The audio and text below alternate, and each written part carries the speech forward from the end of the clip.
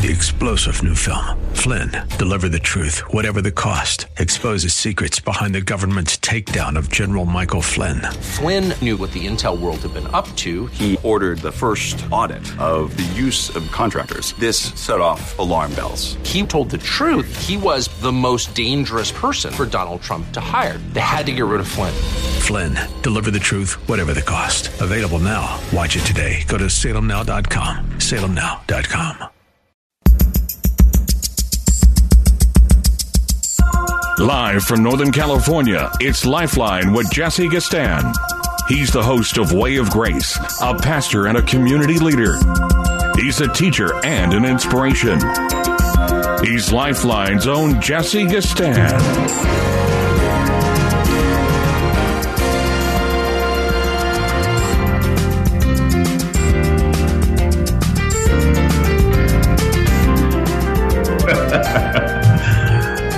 I was wondering what's going on there.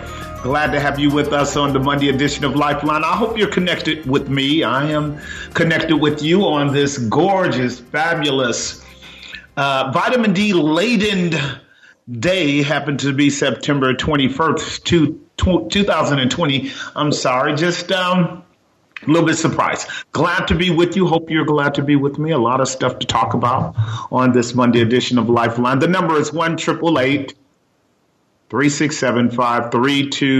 1-888-367-5329 to reach me on this Monday edition of Lifeline.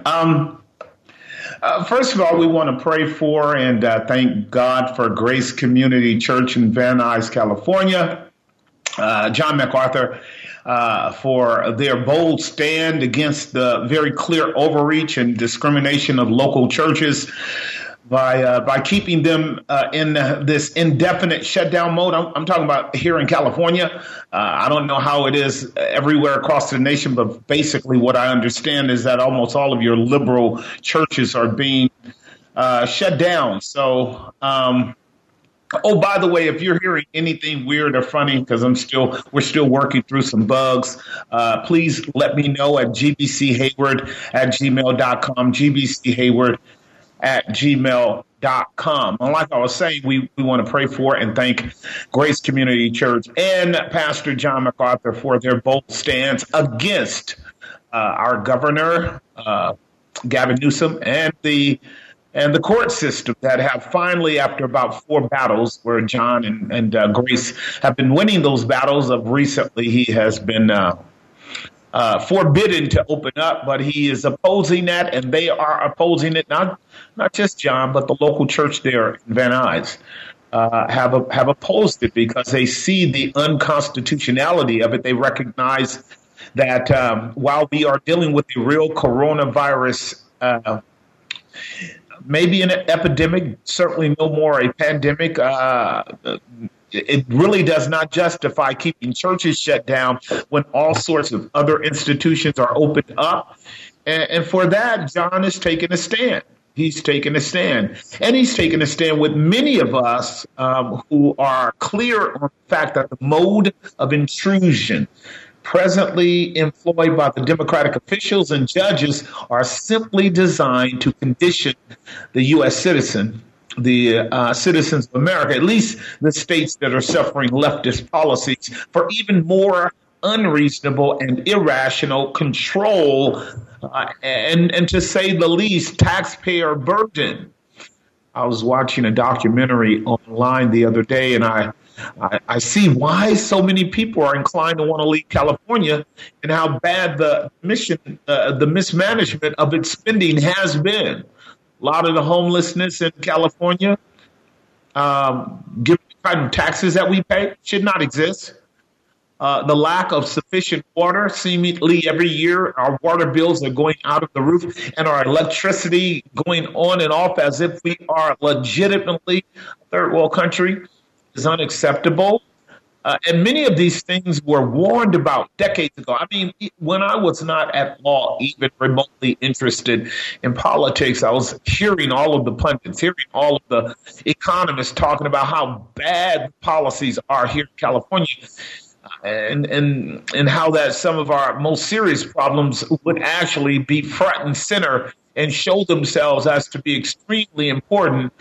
And they're showing up today. They're showing up today with the mismanagement of our forest policies, clearing out the trees, making sure the land is not just kind of powder keg or kindle for major conflagrations, which you and I have been experiencing. We've just come out of a period where the heat of the fires have left us with horrible, horrible air pollution conditions, and just glad to be able to see the sky, the mountain ranges around me, and I hope you are as well. But these are just a few of the ton of problems that we are having here in California, and they won't be gone. They won't end there. All of the liberal policies of which you heard me berate for years now on this program, the empty, vacuous, godless leftist policies that we all know now have been rooted in a very clear Marxist critical theory framework of, well, as we have been stating it for years as well, ideological subversion. We recognize that our country has been assaulted on an intellectual level, assaulted on a policy level, educational level. And it has permeated and transformed a segment of our society along with our politicians as well. And we are in a very centralized battle right now over ideology, over reality, over what constitutes truth.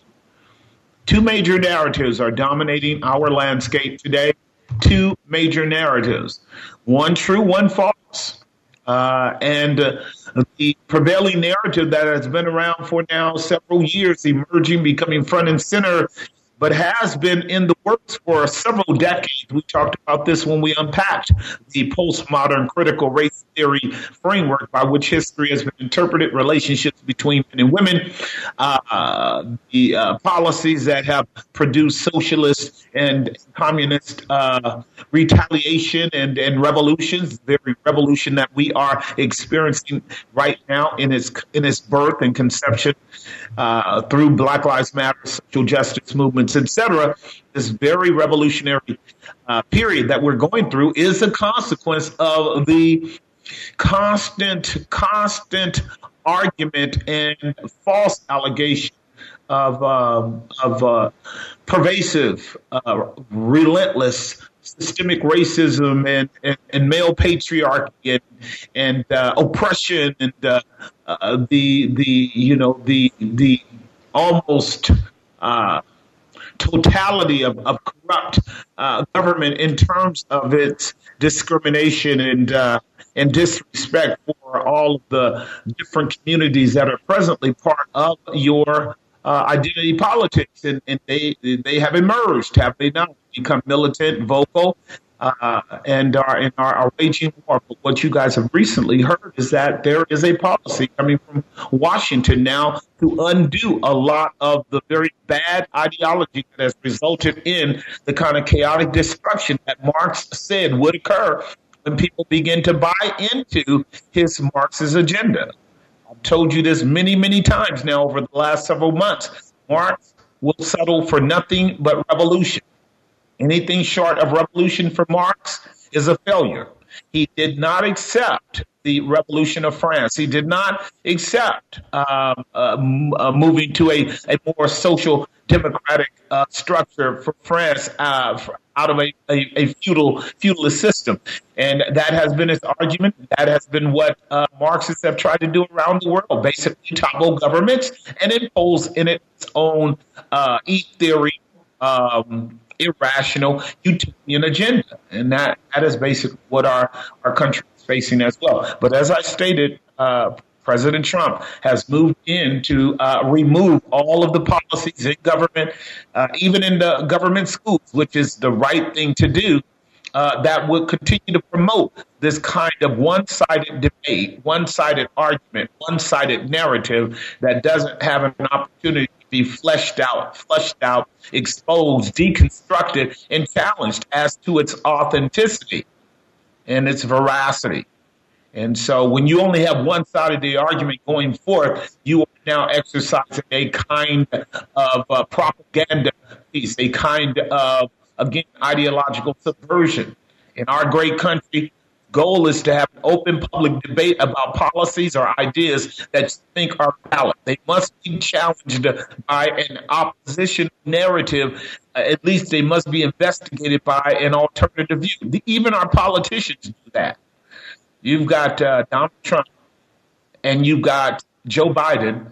And what do? They do opposition research. And they also have people in their administration that check to see whether or not the facts of each of the politicians are substantial facts, or, to what degree are they lying about the things that they are saying.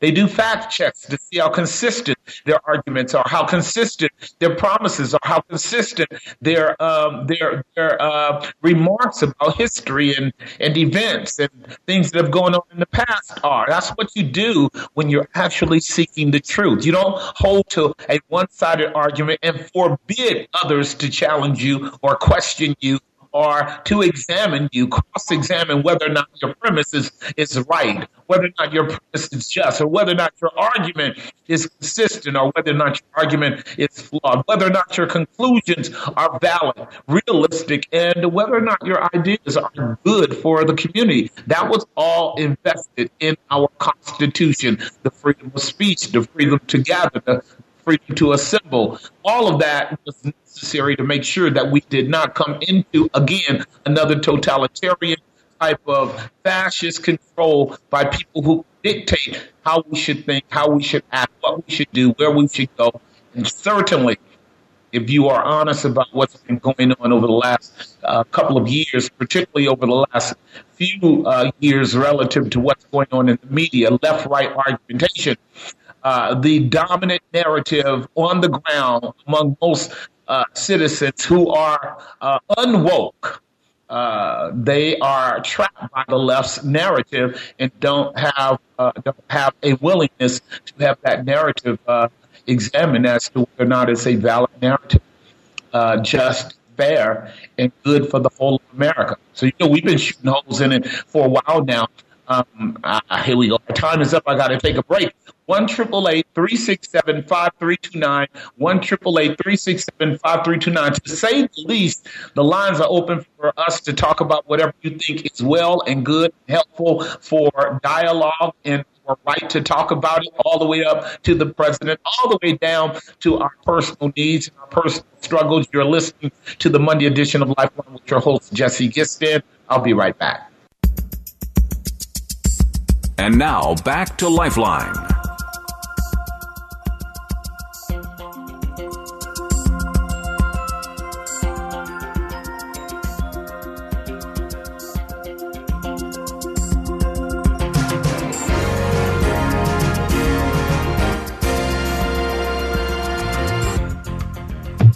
James, are we there?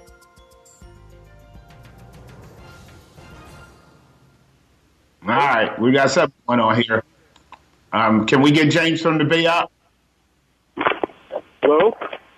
Hey, James. Hello, can you hear me? Can you hear me? Sir, gotcha. I can't hear you well. Okay, so we got something going on, Nate, in there that's not working good. I'm getting feedback. Is it still feedback now? Can you hear me? No, I'm talking to my guy. Okay. So I can hear you, but he has to work on my feedback. Okay. You want me to hold or? No, I want you to start talking, man. What's going on? Okay. I just wanted your thoughts on this recent development with the passing away of Ruth Bader Ginsburg and, position of president. The president nominates the new Supreme, the new nominee, if you will. And Kamala Harris's position as being on the Senate Judiciary Committee. How do you see all that, playing out? Because, I can take him limit. Go ahead. No. Did you have something else to say? No, I was going to also add, did you read where Trump was nominated for a Nobel Peace Prize award, that was kind of like an afterthought, after the fact. It was something I found that I didn't see publicized very much. Oh yeah, you're not gonna hear it at all in the left media. The left media is never going to give Trump any kind of respect or props or affirmation of anything done well, right or good, average or poor. For the left, Trump is he is totally the demon, and the grounding cause of all evil in the universe.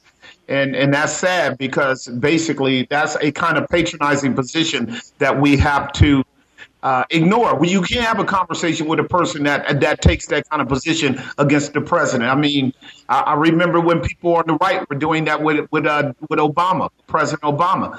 As bad as Obama was on so many different policies, he wasn't the sole cause of all of the evil going on in America. He was just a point man for some of it, just as is with Trump. And so when you hear people, basically blame everything, even global warming, on Trump, particularly the politicians, they're basically saying to the American people, you are stupid, you are ignorant, you are a sucker born every day. And we can hoodwink you with propaganda. Don't even have to be intellectually sound. But to get to your point before I take a break, because I'm getting major feedback that's kind of killing me. I hate hearing myself. A couple, 2 or 3 things. One is, there we go. Well, however we solve that, that's good.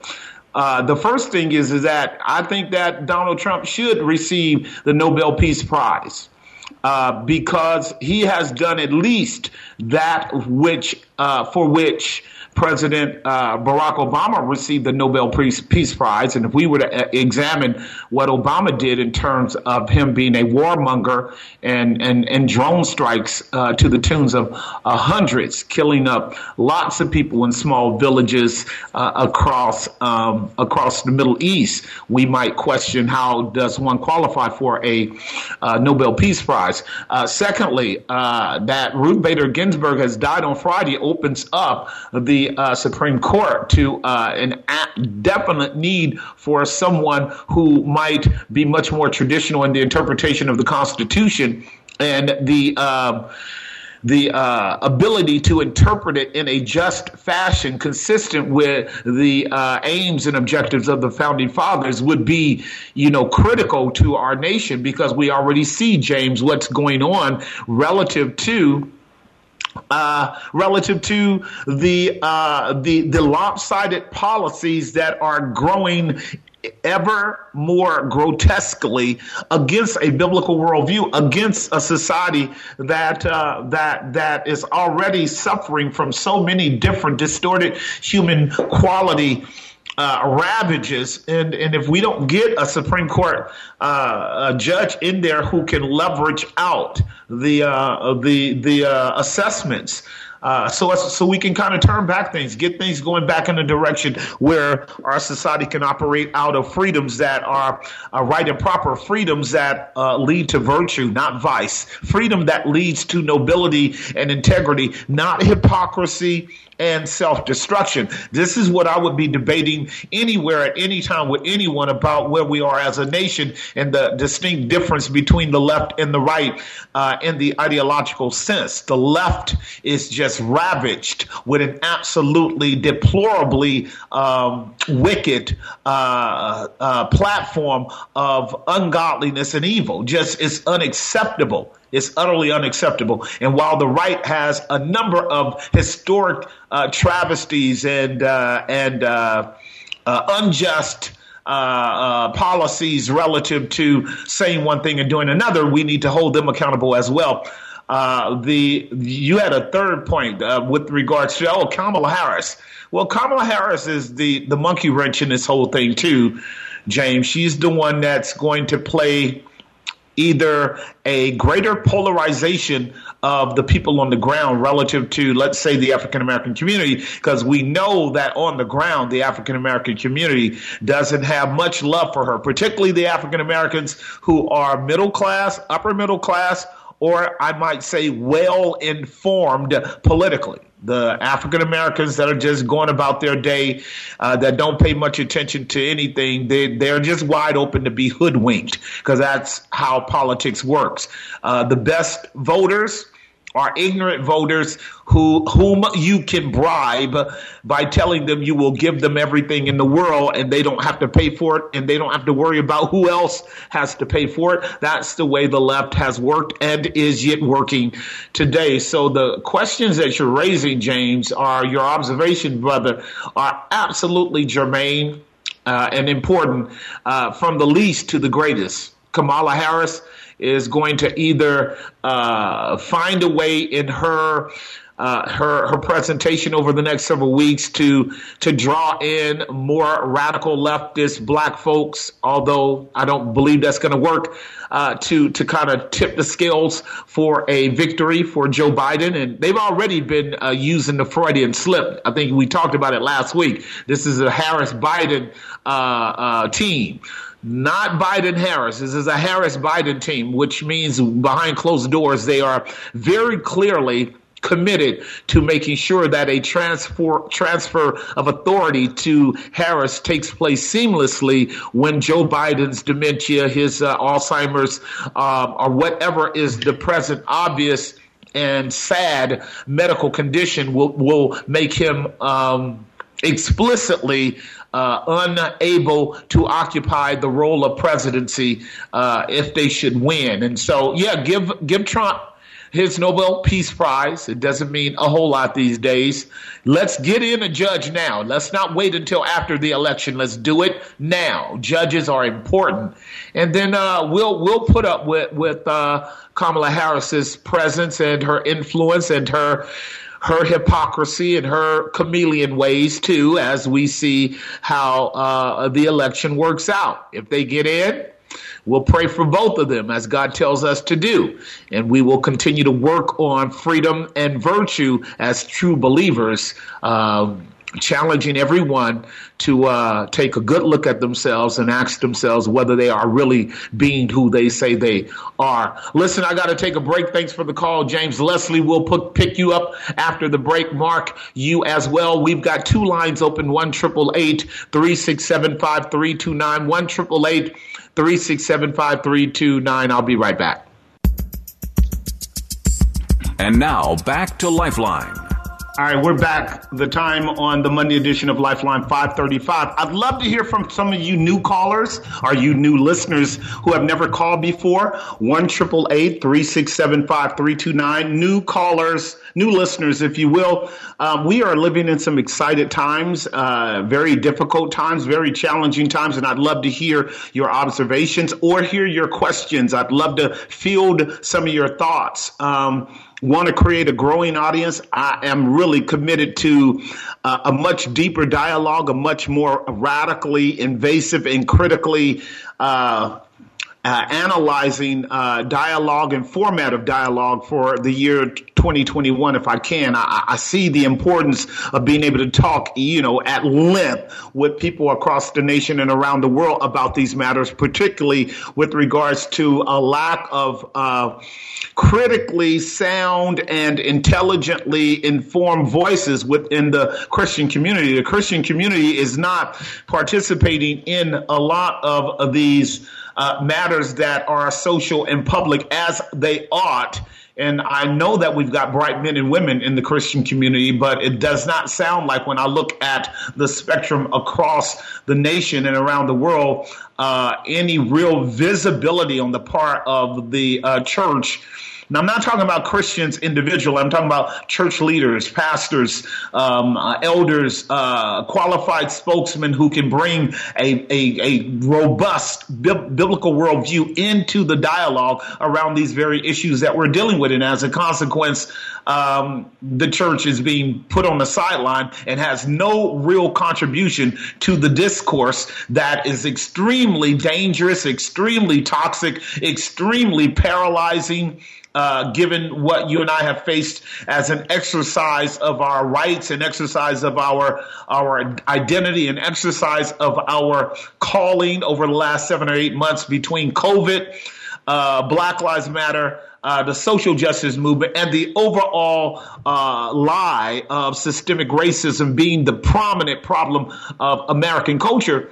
And all of these are rooted in critical race theory that goes back 40, 50, 60 years and has been spoon-fed to our society for decades, uncritically, if you will. And this is why you have more Americans that are operating out of a socialist mindset than they would be either a democratic, classically liberal, conservative, or biblical worldview.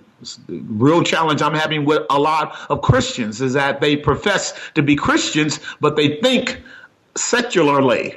And we got to have that discussion as well, because the Christian church cannot help the world if they are both in the world and are of the world. And unless our minds are renewed, unless we are really grounded in the Word of God, unless our thinking is consistent with a biblical worldview, we may look like a lamb and speak like a dragon. Let's go to line number 2 and talk with Leslie from Oakland. Leslie, are you there?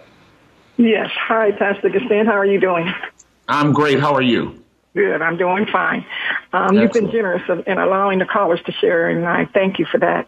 I just wanted to share right along the lines of what you just said, and that's the salvation message that through faith in Jesus Christ, we can be saved. And I'm going to tie this in just in a minute.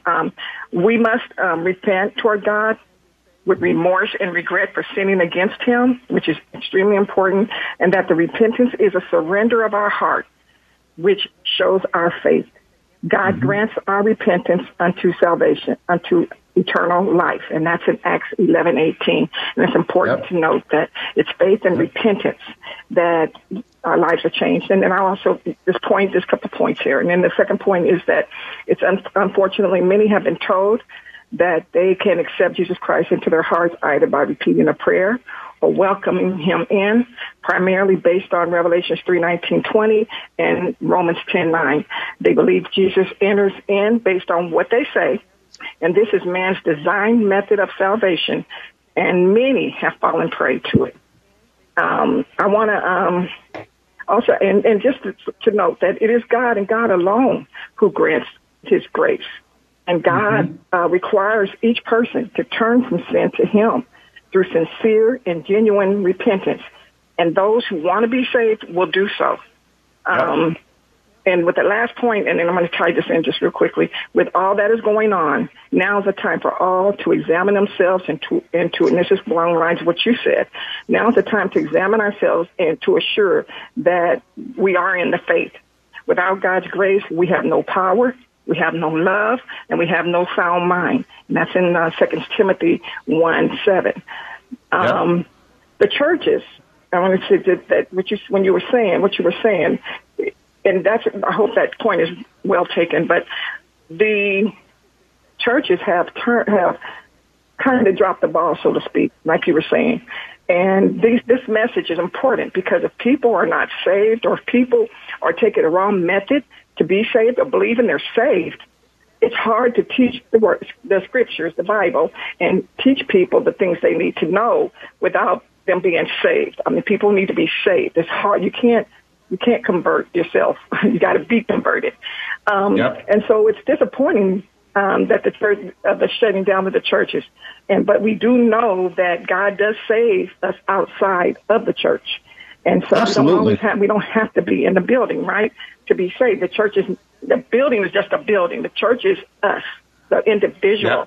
And even in the early church, there were nothing but small little homes of churches, pockets of churches, not some big buildings like we have now with thousands of people or whatever. And so, However, Leslie, because you actually laid out a lot. I'm going to affirm you in everything, and I'm going to actually augment the last couple of points because they are good, but they need to be augmented. It's certainly true that you have given a very accurate description of what conversion truly is versus what is called classically synergism. When people use Revelation 3:19 as a text to open their heart to Jesus, that portion of scripture is not about the conversion of of the lost sinner. That's a call for the apostate church, or for the worldly believer, to come up out of self-righteousness, which Jesus said was the case for the Laodicean church, that you have said that I am filled with riches, I am filled with goods, and I have need of nothing. That kind of mentality betrays the fact that we're not poor in spirit, and that we're not dependent upon God, and that we don't really need Jesus to bless us, because we've got good jobs, and we've got PhDs, and we've got doctorates, and we are well endowed, and we are able to take care of ourselves.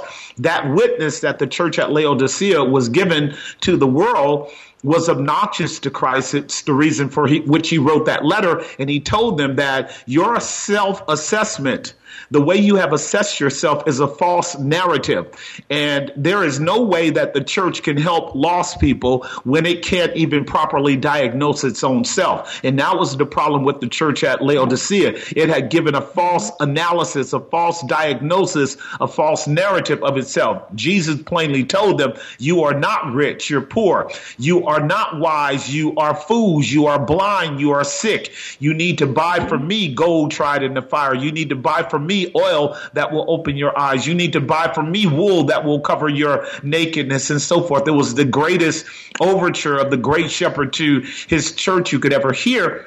And its application to where we are today, the Laodicean church in America will come off to the world as if it doesn't need Jesus. And that is probably the second worst crime that the church can commit, beyond blasphemy of the Holy Spirit. So when we talk about salvation, you got it right. It's by grace through faith in Christ alone, apart from works, and that not of yourselves, is a gift of God. Great conversation. Here is the salient element for which your comments are important, Leslie, and they really should be expanded upon, because there are multiple categories and levels of analysis that needs to be brought to the table here, and that's this.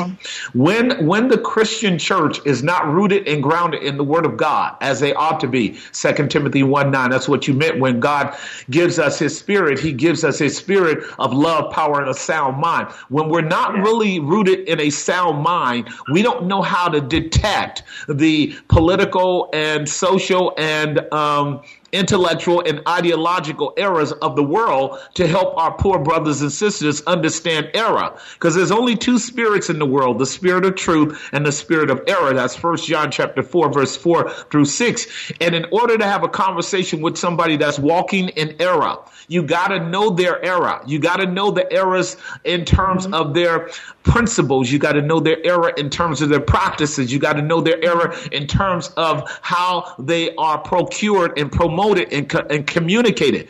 And so it requires the Christian to be circumspect and able to discern what's going on in the world. Secondly, if the Christian is not sound in understanding his environment, his community, where he lives, he will not be a good advocate for Christ, because he won't be able to establish common ground with the lost sinner where they are. Evangelism requires us going where they are, meeting them on the grounds of where they are, helping them identify their problem, and telling them in the most gracious and wise way that the solution to your problem is Jesus. We help them recognize that what they are calling low self-esteem or psychological problems or social injustices or discrimination, all of that is rooted in sin. Sin is the ultimate problem of it all, but it has to be communicated in the context of that person's struggle. This is where we have to be wise winners of souls. As Proverbs said, he that winneth souls must be wise. So we have our work to do about caring for our community and then bringing the message of the gospel to bear on it without doing what's going on in my present generation, Leslie, and that is in most of our churches that are getting involved in this whole social justice movement. They are denying the gospel. They are abandoning the message of redemption. They are not utilizing the word of God to deal with the problems. As I was listening to you, I'm going, she's actually hitting all of the fundamental points that the Christian needs to be engaging the world with. But when people have been told that the problem is not sin, the problem is racism. The problem is not me. The problem is him. The problem is not personal. The problem is corporate. The problem is national. The problem is other. Once people start buying into the lie that the problem doesn't start in their own heart, then at that point, we're not going to have a healthy, cogent way to communicate to people that their problem is sin, the solution is Jesus, and the benefit is a transformation of society that leads to men and women operating out of the highest levels of the Imago Dei, where we can love God and we can love one another, and we can begin the process of solving the problems in our world from a biblical standpoint. Until Christians understand how to get the gospel right first in themselves, and then to communicate it properly as a remedy to the problems of our country, we're going to be sidelined. Listen, right. Thank you for your call. Yes, hello. Yes? Yes. Could I just say this, that the gospel, knowing the gospel, that people know that Jesus Christ died on the cross, of course, was buried and resurrected on the third day. And the resurrection is what's the important part of this whole, of everything. I mean, the gospel is all important, but we know that the resurrection is what gives us life. Right. Well, the resurrection and the gospel are not separated. Leslie, you don't separate the resurrection from the gospel. They're all one. That's right. They're a resurrection. Exactly. Right. But what I also want to emphasize again is that faith in Jesus Christ is what saves us, and that repentance, and that's a surrender of the heart. Many people believe that just repenting and saying, I sinned last night, or I have. Leslie, I got to take a hard break. We can pick this up later. Great comment. I got to take a break. Way overdue. I'll catch the rest of you on the other side of the break. 2 lines open, 1-888-367-5329. I'll be right back. And now back to Lifeline. We are back. The time is 5:53 on the Monday edition of Lifeline. All the lines are open. You can give me a call. Like I said, I'd love to hear from those of you who are new listeners. I know you have a lot to say. I know you have a lot to share. I know you have a lot of questions. Let's take advantage of the second hour and really delve into some of your concerns, some of your observations, and let's make this Let's make the second hour powerful. The number is 1-888-367-5329, 1-888-367-5329. You know, I also enjoy all of opposing views, all oppositional positions, because this is a free market. We can talk about it. As long as you're civil with your response, we can discuss it. This is what we need to be doing, ladies and gentlemen. We need to be airing the issues and the arguments in a way that demonstrates that we are adults and that we are brave enough to have our positions challenged so that we can know whether or not what we know is right. The number is 1-888-367-5329, 1-888-367-5329. Let's go to line number 3 and talk with Mark from San Jose. Mark, what's going on, man? Well, I agree with you, Jesse. We need to move quickly. We need to move very quickly. You know, the Constitution says the president nominates someone. The Senate takes a vote, up or down. If she's no, the Cuban gal, then you put in Newt Gingrich or whoever else up there. You take a vote. There's no need for debate. You know the Democrats are going to stretch it out. So I say you put her in, you take a vote. We've got the votes. That's all we need. We don't need to debate. We don't want to debate. We want to vote. And that's the way it is. Well, I understand your sentiment. I actually agree with the sentiment, Mark, but I'm looking at a bigger picture here personally. I know that the Democrats, I know that the left they're going to want to draw this thing out, drag it out as long as they possibly can, because they don't even want to concede that the president will be winning a second term. That is part of the liability of freedom. But going back to your basic argument, yeah, may the president select a nominee and have two ready. I know he's got 5, but have 2 ready to go right away. If one gets vetted, in a short period of time and doesn't prove to pan out because of some skeletons in the closet, that's always possible. We're sinners.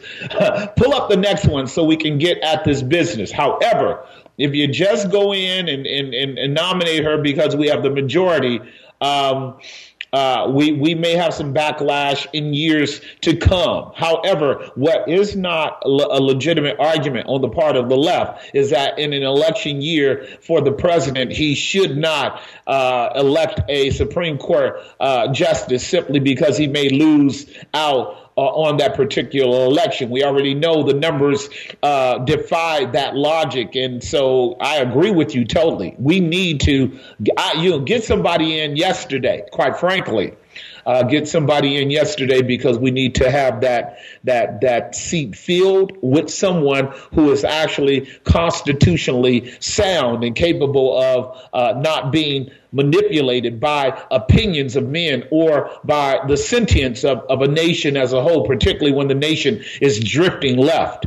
The fundamental purpose of the justice the Supreme Court is to interpret the Constitution accurately and make application relative to where we live in light of our constitutional freedoms and rights and things of that nature. And when we get away from that essential exercise of that specific branch of government, then basically what we are doing is having judges whitewash totalitarian and fascist agendas on the part of our legislative branch, and that's just not going to work. So I agree with you on that part for sure. Let's get somebody in. It was Miss Ginsburg is gone now, and we got to get somebody in there. So appreciate that. Also, another thing real quick is before I begin my introduction, get the podcast for Michael Savage today. He did an excellent job of laying out what a radical leftist this woman was.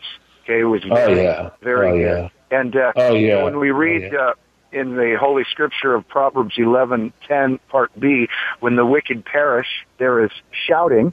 And then in David's Psalm there in 37:20, it says, but the wicked shall perish, and the enemies of the Lord shall be as the fat of lambs. They shall consume into smoke, shall they consume away. And I don't know about you, but when I get happy, I tend to make noise. And we remember the triumphal entry of Christ into Jerusalem. Rejoice greatly, O daughter of Zion. Shout, right? O daughter of Jerusalem, King cometh unto thee. And but the other Bible verse, the Lord takes no pleasure in the death of the wicked. The other Bible verse is Jesus wept over Jerusalem because of their obstinacy, rebellion, disobedience, spiritual blindedness, and rejection of Jesus Christ. And for me, as much as I recognize the sovereignty of God in taking Miss Ginsburg out of here, my heart breaks over a very shallow evangelical church that doesn't have the depth of spiritual connection to actually engage these political and social issues in the kind of robust, vigorous, Christ-like way that the Apostle Paul would have done as he traversed the world and dealt with all of the pagan idolatrous systems of his day. That's what our churches need to be doing. So while the scriptures are clear that when the wicked perish, the righteous rejoice, and when the wicked are in rule, the righteous mourn. And we have that to deal with as well. We will not celebrate right now. We just won't celebrate.